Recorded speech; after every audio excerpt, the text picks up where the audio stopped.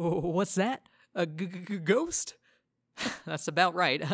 I'm Arian, and welcome back to the World Hopper's Guide to the Cosmere. This week, we're going to be taking a dive onto the concept of the cognitive shadow, a genus of being in the Cosmere that is intimately tied to several of the magic systems and plot lines.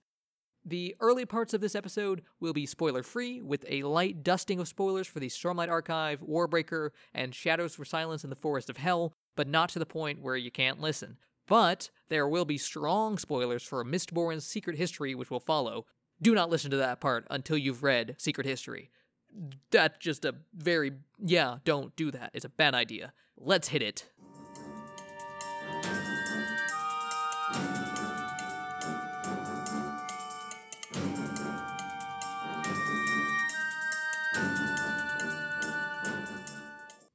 So, if you've listened to the Realmatic Theory episode of this very fine podcast, you'll recall that the Cosmere breaks down into three realms of existence: the physical, cognitive, and the spiritual. The phrase cognitive shadow is an in-universe term for the Cosmere equivalent of a ghost, a non-physical entity that nevertheless was, once in some way, a person.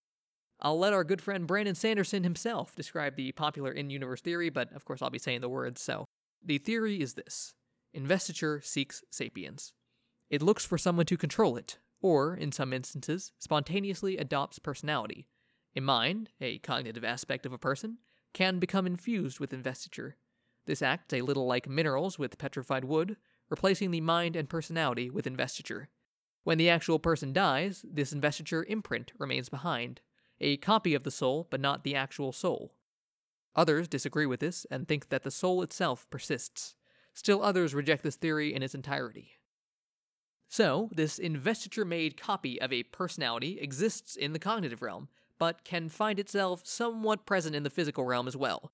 Most of the time, this is done by kind of stapling, almost, the shadow back into a body. We see this happen in Warbreaker, where the returned are given the divine breath and brought back to their new and improved bodies. The heralds from the Stormlight Archive achieve their immortality in the same way. When they return to Roshar during the Desolations, they obtain new bodies, and when they are killed in the Desolations, they return to Braze as cognitive shadows. These bodies that they have don't age or die naturally because the investiture/life of the person is tied up in the shadow, not the body itself. At least that's kind of how I imagine it. But effectively, they are immortal unless physically killed by something. Mild spoilers for Oathbringer, but the entities known as the Fused are in pretty much the same boat. Although these are beings made of investiture, it doesn't seem like the cognitive shadow necessarily has any inherent power beyond that of a normal person. The returned require their divine breath, which gives them power, and the heralds don't seem to have anything special beyond immortality, unless they are wielding their honor blades.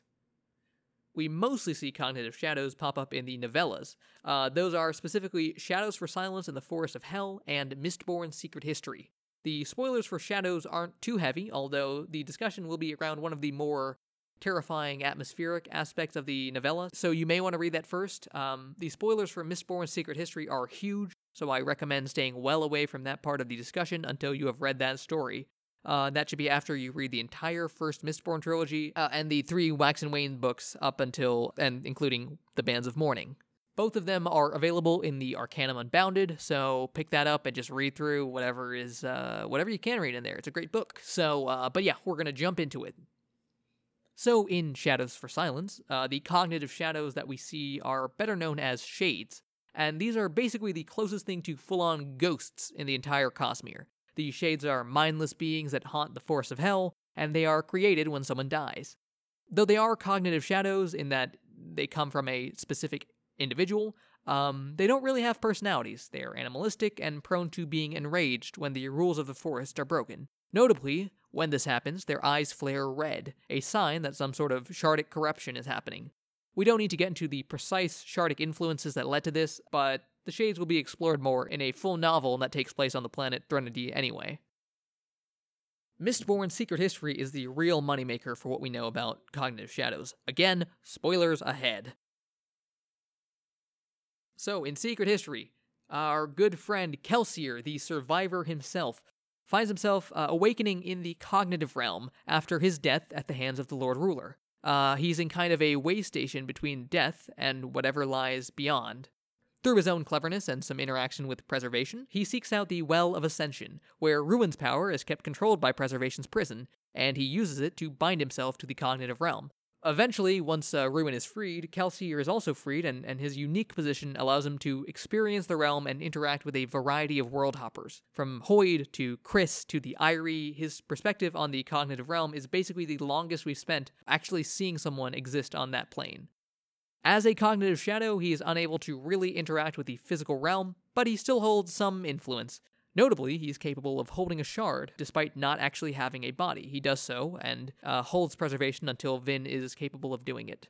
By the second Mistborn era, we see that he has somehow worked towards obtaining a body back on the physical realm. He's managed to create the Bands of Mourning, and has become the entity known as the Sovereign who saves the Southern Scadrians. Scadrians? Whatever.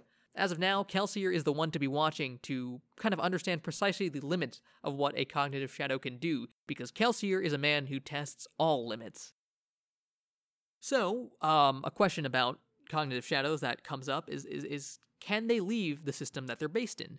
That is, could Kelsier pop up on other planets? For the great Cosmere Avenger story that probably won't be told, but that I kind of want to happen. According to Brandon, when asked if a shade from the Forest of Hell could survive in another world, he says, theoretically, yes, but they are highly invested, and leaving a world where you're highly invested behind when you have that investiture is difficult, as Kelsier discovered, and as most Spren discover. But, given that, there appears to be at least one exception to this kind of vague rule. Spoilers for Warbreaker here, and for some of the Stormlight Archive. If you haven't read that book, I would suggest getting off. But we've met at least one instance of a cognitive shadow who has managed to world hop, a returned. In fact, all of the 5 scholars have traveled to Roshar, and currently, Vasher is there right now. So, it's possible, perhaps, if you have a body, apparently.